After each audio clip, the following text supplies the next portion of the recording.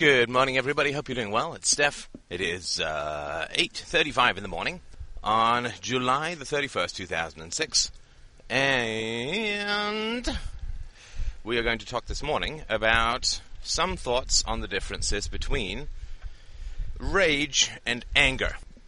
Because these two, while seemingly the same emotions, are actually from completely opposite sides of the moral and emotional and psychological spectrum. And I just wanted to go over it a little bit for reasons, for those of whom have been on the board, might be somewhat clear.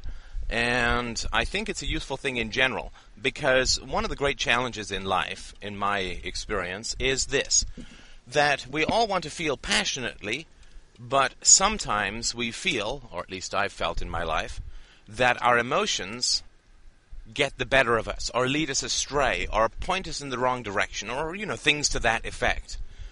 So I'd like to talk about useful tips that I've learned or been taught or figured out about how to determine or how to check the difference between emotions arising from the true self and emotions arising from the false self.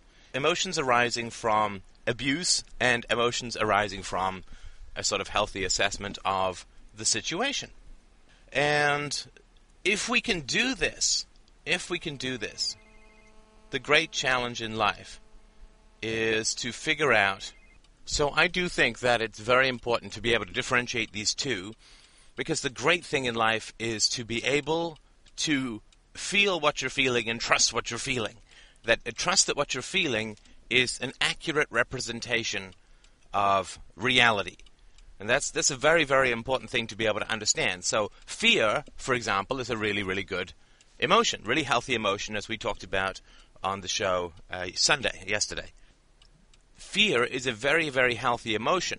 But if you suffer from post-traumatic stress disorder, which I'll make a case at some point, a good number of us do from our own childhoods, then fear has turned from, because of its overuse, or I shouldn't say overuse, it's overstimulation. Fear has turned from a friend to an enemy, right? So fear is good. Paranoia is bad. Paralysis is bad. Panic attacks are bad. But fear is good, right? So what you need to do when you have had exposure to repeated stimuli that have skewed your emotional radar, and I would say that those repeated stimuli, almost always from our parents, but also as an effect from our teachers as well, when that repeated stimuli has ended up skewing off or throwing off our radar from that standpoint, then we need to work through the issues, right? We need to work through the issues and figure out what is actually the case so that we can get ourselves back on track, right? So we can learn to trust our emotions again. So fear is good, paralysis is bad, right? So feeling nervous about asking a girl out is good, because it means that you actually want the girl, right? If you feel completely indifferent about asking a girl out, that's probably not so good, because it means that there's no desire, and therefore there's no fear of rejection. So fear is good. Throwing up on her shoes because you're so nervous is not good, right? So in this sense, it's the Aristotelian mean that you're looking for, right? So like, courage is good. An excess of courage, sometimes called foolhardiness, is bad. A deficiency of courage, sometimes called cowardice, is bad. So you're looking for the mean in these sorts of situations. So anger, of course, is another emotion that is susceptible to this kind of issue. So an excess of anger called destructive rage or rage is bad. A deficiency of anger called, being a doormat or having people walk all over you or not being able to defend any legitimate interests that you have is bad. And when I say bad, I don't mean evil. I mean, I guess homicidal rage is pretty evil if you act on it. But what I mean is that it's not going to get you what you want, and it's going to lead you astray. Right? Our emotions are unfortunately very programmable. Now, the unfortunate thing is they're very programmable, which means that we adapt to situations where we have an excess of humiliation by becoming irritable. Right? That's sort of one of the things that choleric, they used to call it in the, 17th or 18th centuries. And so we will develop these kinds of emotions, or these kinds of very strong reactions to emotions, through an excess of humiliation and indifference and so on. So if you have, as we were chatting with the gentleman yesterday on the phone, if you have a family situation wherein there's no particular bond, you never feel particularly valued, you're kind of put up with and fed in a disgruntled kind of way. You're like a dog that some spinster with a lot of cats inherited from somebody's death, right? So her sister died and left her the dog, and she's like, well, okay, I'll take care of the dog because for the memory of my sister, but I don't like dogs, and they're a hassle with the cats, and it's just, you're a constant problem. And this is how most parents who don't bond with their children view their children. They view their children as a burden, as an imposition, right? This is what's so funny about when you get older and if those relationships are not satisfying and you say, well, I think maybe I should not see you, then they're like, oh, no, that's the worst thing in the world. Where, of course, the whole time that you're growing up, they seem to find your presence an active irritation, right? I mean, don't underestimate the degree to which parents don't like their children. It's not an uncommon phenomenon at all. And you've got to look at not just what they say, because all parents are going to say, oh, my children, they are the apple of my eye, the light of my life, the treasure of my days and nights, and all this, that, and the other. But when you look at how parents actually act, they don't really seem to like children very much. And that's not very uncommon. And it's to be drawn in and to mistake this sentimentality for what is actually going on is something that is exactly the same as those people who are like, well, George Bush says that invading Iraq is the right thing, therefore it's the right thing. And you don't look at what he does, you look at what he says. And parents all say, yes, we love our children, and they were difficult, but we loved them, and we were blah, blah, blah, blah, blah, like this.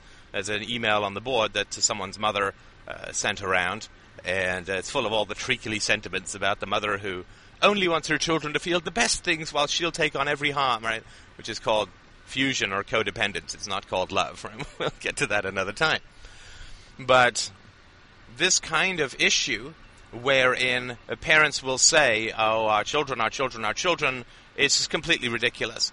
And, of course, the more you say it, then the less likely it is to be true. So we judge people by their actions, not by their words. Because words are, as Hamlet said, words. And that old statement, that actions speak louder than words. It's all very true. It's not something we remember that greatly now, but it's something that we really should remember, especially when we're talking about our parents.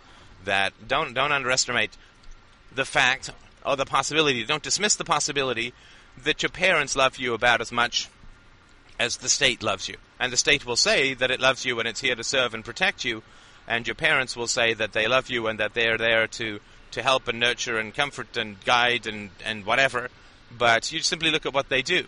Well, the state says that it's here to serve and protect me, but if I don't pay it 50 cents on the dollar, it throws me in the rape rooms. So, gotta tell you, don't really feel that that's compatible with the definition that Christina and I work with, which is not pay me my money or I'm gonna throw you in jail, right? That's not how Christina and I work.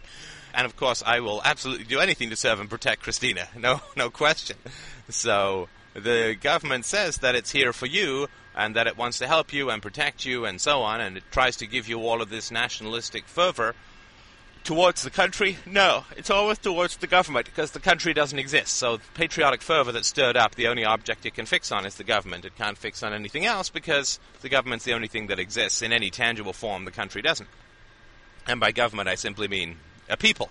I don't mean any abstract form. It's just that a government is at least composed of people. A country is a geographical map, right? I mean, a government at least describes a group of people. A country simply describes a geographical area. And yes, I guess it could mean the people, but they're not up front telling you what to do, so there's no need to have loyalty to all 270 other million or 280 other million Americans. So this is the kind of propaganda that we see very clearly with the state, where the state says that it's all for us and it wants to help us and it's all about doing good and it's all about being nice and helpful and great and wonderful and we should love it to death. It was exactly the same thing that our parents tell us, but of course our governments don't care about us at all, except insofar as they want to keep us healthy and working so that they can tax us, or they want to keep us dependent and enslaved in the welfare state so that, or in jails of course, so that we can be used as an argument for morality as to why everyone else has to pay for everything. So our governments don't care about us a bit, except perhaps to the degree that a farmer will care about his livestock in that he lives off them, but he certainly doesn't ever think about setting them free, right? I mean, if the livestock all get together and sign a petition to the farmer saying, we want to be free, the farmer would say, you couldn't survive without us. You guys would fall to infighting. Haven't you ever read Animal Farm? So I think that it is something that we just need to take into account. It's sort of a by the by, but it is something that's very important. Because extreme emotions arise when we use false arguments for morality, right? That's how we overcome the innate contradictions in the false arguments of morality, is we get angry, we get raging, we rage, right? So when your parents tell you that you have to go to church because going to church is good, you have to believe in God, you have to love God, and God loves you, and so on, then you say, well, how do we know that God exists, and blah, blah, blah. They're very quickly going to get angry. One of the ways that you know you're dealing with a false self situation is when persistent curiosity and confusion over the answers generates rage. This is how you weed out the false self from the true self. Persistent curiosity and an honest expression of dissatisfaction in the answers, which generates rage, is how you separate true self from false self-emotions on the other side of the fence. So when you're debating with someone, this is obviously not inconsequential relative to the board work that we've been doing over the last couple of weeks with the determinism versus free will. And I'll sort of go into why that is the case, but if you don't mind, let me pull out a metaphor to help describe the actions of anger. Now, anger is, I mentioned this once before, but I'll go into the metaphor in a little bit more detail. Anger can be, I think, productively viewed as the mental antibodies of one's personal space and values. So, just as when a cold virus enters your system, you want your antibodies to fight it and to map it and to keep it from attacking you again, right? That's sort of what the antibodies do, right? They map the cold virus, and of course there are 120-odd cold viruses, so by the time you're 80, you're done with colds, right? Of course, that's not probably high on the list of ailments, but your antibodies will identify the cold virus, and they will attack it, and they will map it so that they can fight it off again.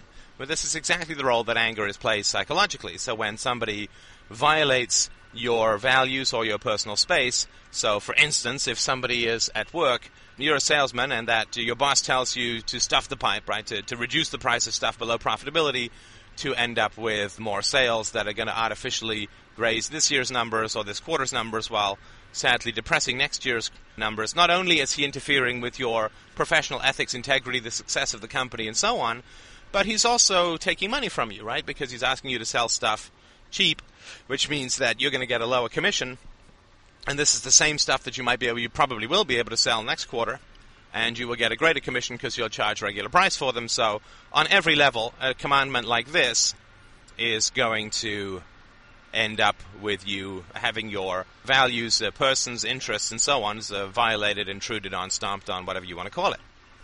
So, of course, this is going to make you angry. This is going to make you angry. Now, what you do with that anger is up to you, and there's lots of political ways that you can deal with this kind of situation, right? You can intelligently, you want to get this guy fired, right? That's the major thing that you want to do. You don't want to debate with him because he's already kind of put his cards out on the table, right, as somebody who is willing to screw your interests. You might want to sort of say, well, I got to sit down with you, I got to tell you the problems that I have with this, and the guy's like, yeah, don't worry, I'll make it up to you, right? I mean, trust me, right? I've shown what kind of stuff I do ethically, but I think it's very important that you trust me now, right? It's not going to be a very believable situation.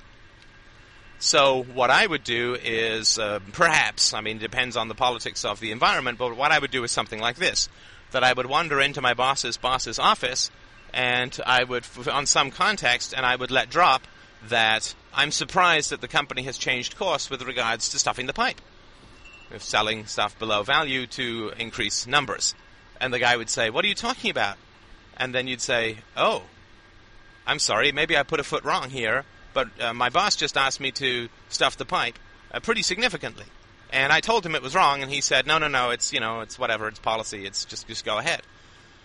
And I'm just surprised. I've been working at this company for 5 years, and it's always had a pretty, very high degree of integrity when it comes to sales and so on, and it's just surprising to me. I mean, of course, what happens is the guy's going to say, holy shit, I got to go talk to this guy, and then you have to say, look, I mean, obviously you recognize the sensitivity of the situation. Please, I rely on your discretion in this matter, blah, blah, blah, blah, blah. And when somebody like that has the eye of senior management turned on him, usually they find a whole bunch of stuff, and he's gone within a couple of months. So you just kind of have to ride it out. There's lots of ways that you can do it, but the first thing you need to do is get angry enough to propel yourself into action. Now, you don't go in and start screaming at your boss and call him a pussy, right? I mean, that isn't going to do you much good at all, because one of the things that really destructive people do is they provoke other people to rage through obvious violations of persons' property, integrity, and so on, values. And then when the other person gets really angry and screams at them, they go, hey, what's going on? I didn't know that there was a problem. I mean, this is inevitable, right? And, of course, you can easily get fired. Certainly, I fired people for insubordination. That's, where you just swear at your boss in a meeting. That's definitely a no-go. And that's something you can get fired for summarily, right?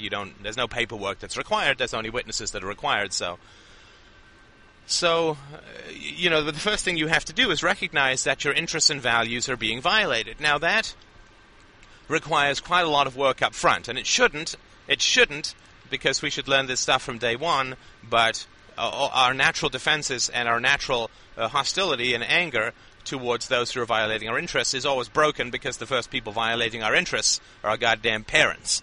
So we're not allowed to develop these things. In fact, we are actively brutalized into not getting these things, into not developing this kind of healthy stuff. So let me tell you a little bit about how it looks from the healthy standpoint when it comes to anger. Well, when somebody violates your values, the first thing that you have to recognize is that you have values and that they're important, right? This is why it's sort of important to live your life with integrity, as we were talking about yesterday. If you're going to have values, then you should really act as if they're important. Otherwise, you shouldn't bother having them, because values are a pain in the neck if you don't act with integrity, and they're a pain in the neck occasionally even when you do act with integrity. So the first thing that you want to do is recognize and clarify your values, and to recognize and clarify that they are important, that you need to act consistently, which is why I say get the corrupt people out of your life who are actively undermining and destroying your values, because you really do need to get this stuff front and center in your life so that you can defend it and defend yourself and live not having to think everything out like, Hamlet on uppers, but can actually just rely on your values in a very solid and concrete way. That's very important, and the way that you do that is you live your values consistently, right? So, I mean, if you're trying to train for an event, then what you want to do is you want to go out and train consistently, right? You don't want to go out, if you're training for a marathon, you don't want to go out and run 10 kilometers every month, right? It's just going to leave you injured, right? You need to be a little bit more consistent so that you can actually, win the marathon of morality. Yeah, that's it. That's the metaphor that works beautifully, let me tell you. So you have to recognize that your values are important, and you do that by combing over them, by debating them, by making sure that, and once you've decided on them, and of course it doesn't take very long to decide on the basics, like honesty and the need for respect for who you are as a human being, and respect for your ideas, and respect for your confusion, and respect for your emotional blocks, because we all have them. And once you have that, and that shouldn't take you more than 30 seconds to figure out that something like honesty and integrity and respect for your beliefs and respect for your opinions and respect for others, all of those things are things that you need to have in your life. But there are more complicated ones, like how do you deal with anger and so on. But the basics you can decide in about 30 seconds. And once you decide that those things are important in your life, then you need to start living them. Otherwise, don't bother. Just go back to sort of acting on the spur of the moment, depending on whatever happens to strike your central cortex. That's what you should pursue. So the first thing, figure out your values, figure out the basics, which you can do very quickly, comb over them, and then just act consistently with them. And what that will do is it will get your unconscious to go, oh, well, we really are serious about this. Great. Well, then I'll start putting the emotional apparatus in place to deal with it, right? So then once you get that your values are important and that you are important and there's certain behavior you will tolerate, certain behavior you will love, and certain behavior you will get angry at, then you start living that way consistently. And you can't be any more assertive at work than you are with your family. You can't be any more assertive in your romantic relationships than you are with your family. This is a very fundamental thing. You can't be any stronger than the link in your weakest chain, right? A chain can't be any stronger than its weakest link. This is why I say get your corrupt family out of your life, because you can't be any stronger fundamentally and over the long run in your life in any context than you are with your family. So you live consistently if people don't come up to your standards of behavior, which are rational and objective and mutual, right? So mutual. They're reciprocal. So you don't humiliate other people, right? I mean, if people attack you or if people harm your interests, you don't humiliate them. That's false self-vengeance. That's petty, and it's rather sad. And unfortunately, it's very destructive to you, right? The other person, it's not that bad for. It's a little disconcerting and it's upsetting to a small degree, but the person that it really hurts is you. So that's not what you want to do, because it makes you mistrust yourself. And it also confirms that this is a reasonable and healthy way to deal with people, and it also sows fear in you when you attack and try and humiliate someone publicly. It sows fear in you that is going to happen to you if you put a step wrong in the arena of public debating or wherever it is that you are. It's going to create a lot of fear. You're normalizing abuse, and it's going to create a lot of fear in you, and it's going to lend you to be uncomfortable with your own emotional apparatus, like how the hell did I end up doing that, right? So don't do that, for sure. That's a bad thing. Like, it's like your antibodies, when you get a cold, you don't want them to humiliate the cold virus, right? You just want them to get rid of the cold virus. You don't want them to burst into tears. You don't want them to complain to the other antibodies about what a nasty cold virus it is. You just want them to effectively and efficiently move in to eliminate the problem, which is why I'm sort of saying if your boss tells you to stuff the pipe, you get them canned. And it's not that hard to do. Or there's another way of doing it, which I've done in my career, which is when your boss and your boss's boss are in the same meeting, you bring up something that you know is going to push your boss's buttons and make him really angry. And that is going to cause his rage to spill out in the meeting, and you just simply, in an innocent, wide-eyed way, continue to provoke his anger, and that is going to spill out in the meeting, and that's probably going to get him canned, right? Because people don't want screamers in their organizations. Or if it doesn't get him canned, then you need to leave the organization, right? Because then it's a whole pile of homicidal maniacs or sociopaths or whatever who are piled on top of each other, and that's not where you want to be, right? So you need to find somebody higher up in the chain who's got some ethics, and if you can't find anyone, then look around. Everyone's probably in fatigues. Anyway, so you need to really recognize that your goal, when you're really violated, your goal is simply to eliminate the problem. You don't want your rage to engage the other person. You don't want to make them more angry any more than you would want your antibodies to inflame the cold virus and make it more virulent, right? It's not exactly where you want to go. This is also something, you can find this on the board. Somebody posted in a very courageous and God be praised for their courage kind of manner. Somebody posted on the board the letter that he was considering sending to his mother, saying that he needed a break.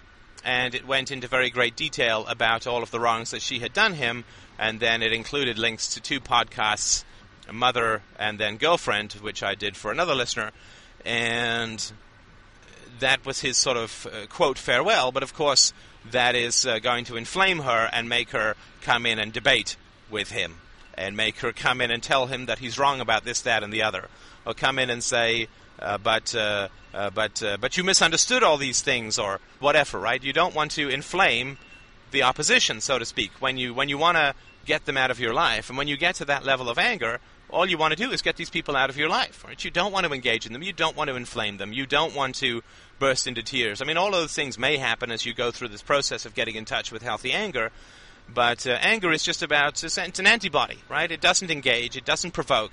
It's fight or flight, right? It's not debate. Right? Anger is fight or flight. It's not debate. It's not fight. For sure, certainly that's at a physical level, right? It's fight or flight. And so if somebody's humiliating you verbally or something like that, then it's just fight or flight. And there's no point fighting. because they're not actually harming you physically, right? The fight part is for like the saber-toothed tiger that's jumping on you or something. But you absolutely don't want to get involved in these kind of debates with people, because you just have to look at your own feelings and figure out, are you done with this person or not? Now, if you're not done, and we'll talk about the sort of specific thing about sending humiliating letters to people, or sending letters to people outlining everything that they've done that's wrong and bad and evil and corrupt to you. Well, if you have hope for the relationship, if you feel that there's any chance of saving a relationship with your mother, let's say, we'll use that example, then you really don't want to send that letter, right? I mean, that kind of letter, you are absolutely detonating the entire relationship. No question of that. No possibility of the relationship being survivable or beneficial or workable in the future, right? It's just, if you scream at your wife, you're a effing bitch, I hate you forever, I'm going to get divorced, and then I'm going to stalk you. Well, it's kind of tough to sort of make up from that, right? It's not like, hey, let's go to your parents tomorrow, right? I mean, that is a detonation in a relationship. And you simply cannot in any way, shape, or form recover from that. I mean, you can limp along for a while if you want. You can limp along for the rest of your damn life if you want. But your relationship is done once you have that kind of feeling. So you don't even have to say it. In fact, if I had that kind of feeling towards a woman, I wouldn't say it. I'd just say, well, you know what? I'm sorry, but we're done.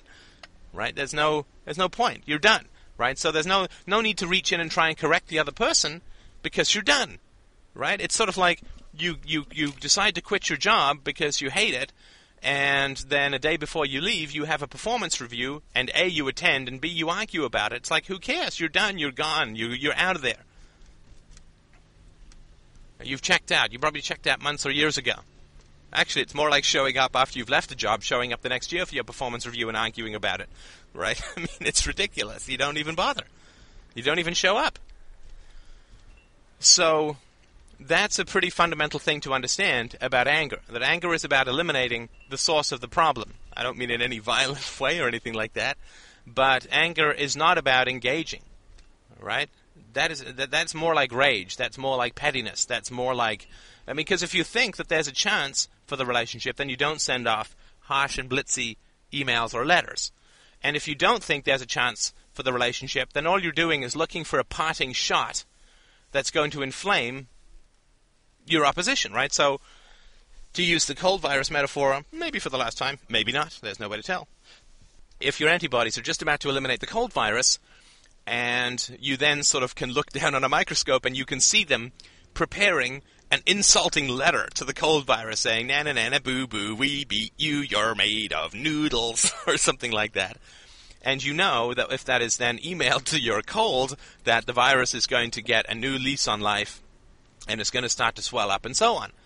Well, you'd probably say to your antibodies, listen, do you mind not sending that email to the cold virus? Because, we're almost done here. Really, what's the point of inflaming it and starting this whole fight all over again, right? It really doesn't make any sense. And that's exactly the case with anger. Anger's around eliminating. And it doesn't mean you don't get hot-blooded. And it doesn't mean that your pulse doesn't race. And it doesn't mean that you don't get angry. It means all of those things. But it doesn't mean that you get petty and vengeful. And it certainly doesn't mean that you try to humiliate somebody.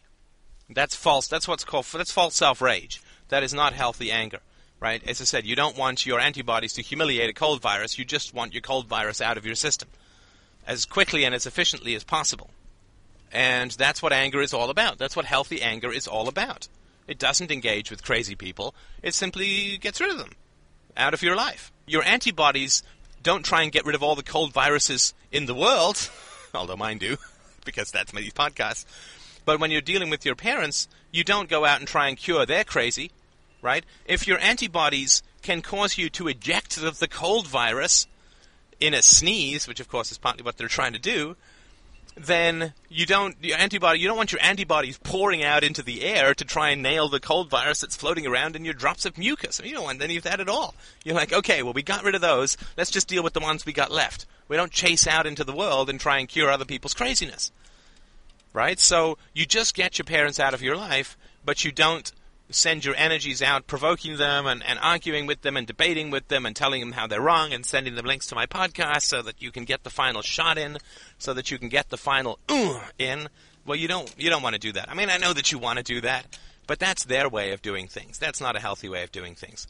Those parting shots and those public humiliations and those raging attacks on integrity and so on, that's your parents' way. That's your father's way of doing things, my friend. That's not a healthy way of doing things. That's not a healthy way of doing things. And so when it comes to anger, the first thing that you need to do is to comb over your values and live with integrity and get the corrupt people out of your life. Right? Don't get angry until you've done at least that. I mean, you'll get angry, but don't act on it, because it'll be way too close to destructive rage. And that is going to confirm the kind of abuse that you experienced as a universal phenomenon. It's going to sow the seeds of fear in your life. It's just going to be a bad thing all around. So, once you've got the corrupt people out of your life, and once you have, really reaffirmed your values, combed over your values, and start, really lived with integrity, then when you get angry, you can trust it. And that is a wonderful, wonderful feeling. So when you feel something is wrong, or when you feel something makes you irritated, or something's giving you a hassle, or something's giving you a problem, or something's making you really angry, then you can trust that feeling that it's accurate, that it's not leftover false self-rage based on existing abuse, but it is actually a healthy and positive aspect of your life that's there to help you. And you can trust it, you can let it inform you, you can let it inform your actions, and that is going to be a very positive thing for you, because anger, especially in the realm of morality, is absolutely essential. But false self-rage is the complete opposite of it. So thank you very much for listening. I hope that you enjoyed it, and thanks for everyone who called into yesterday's show. Looking forward to some donations and also listener surveys, and we are...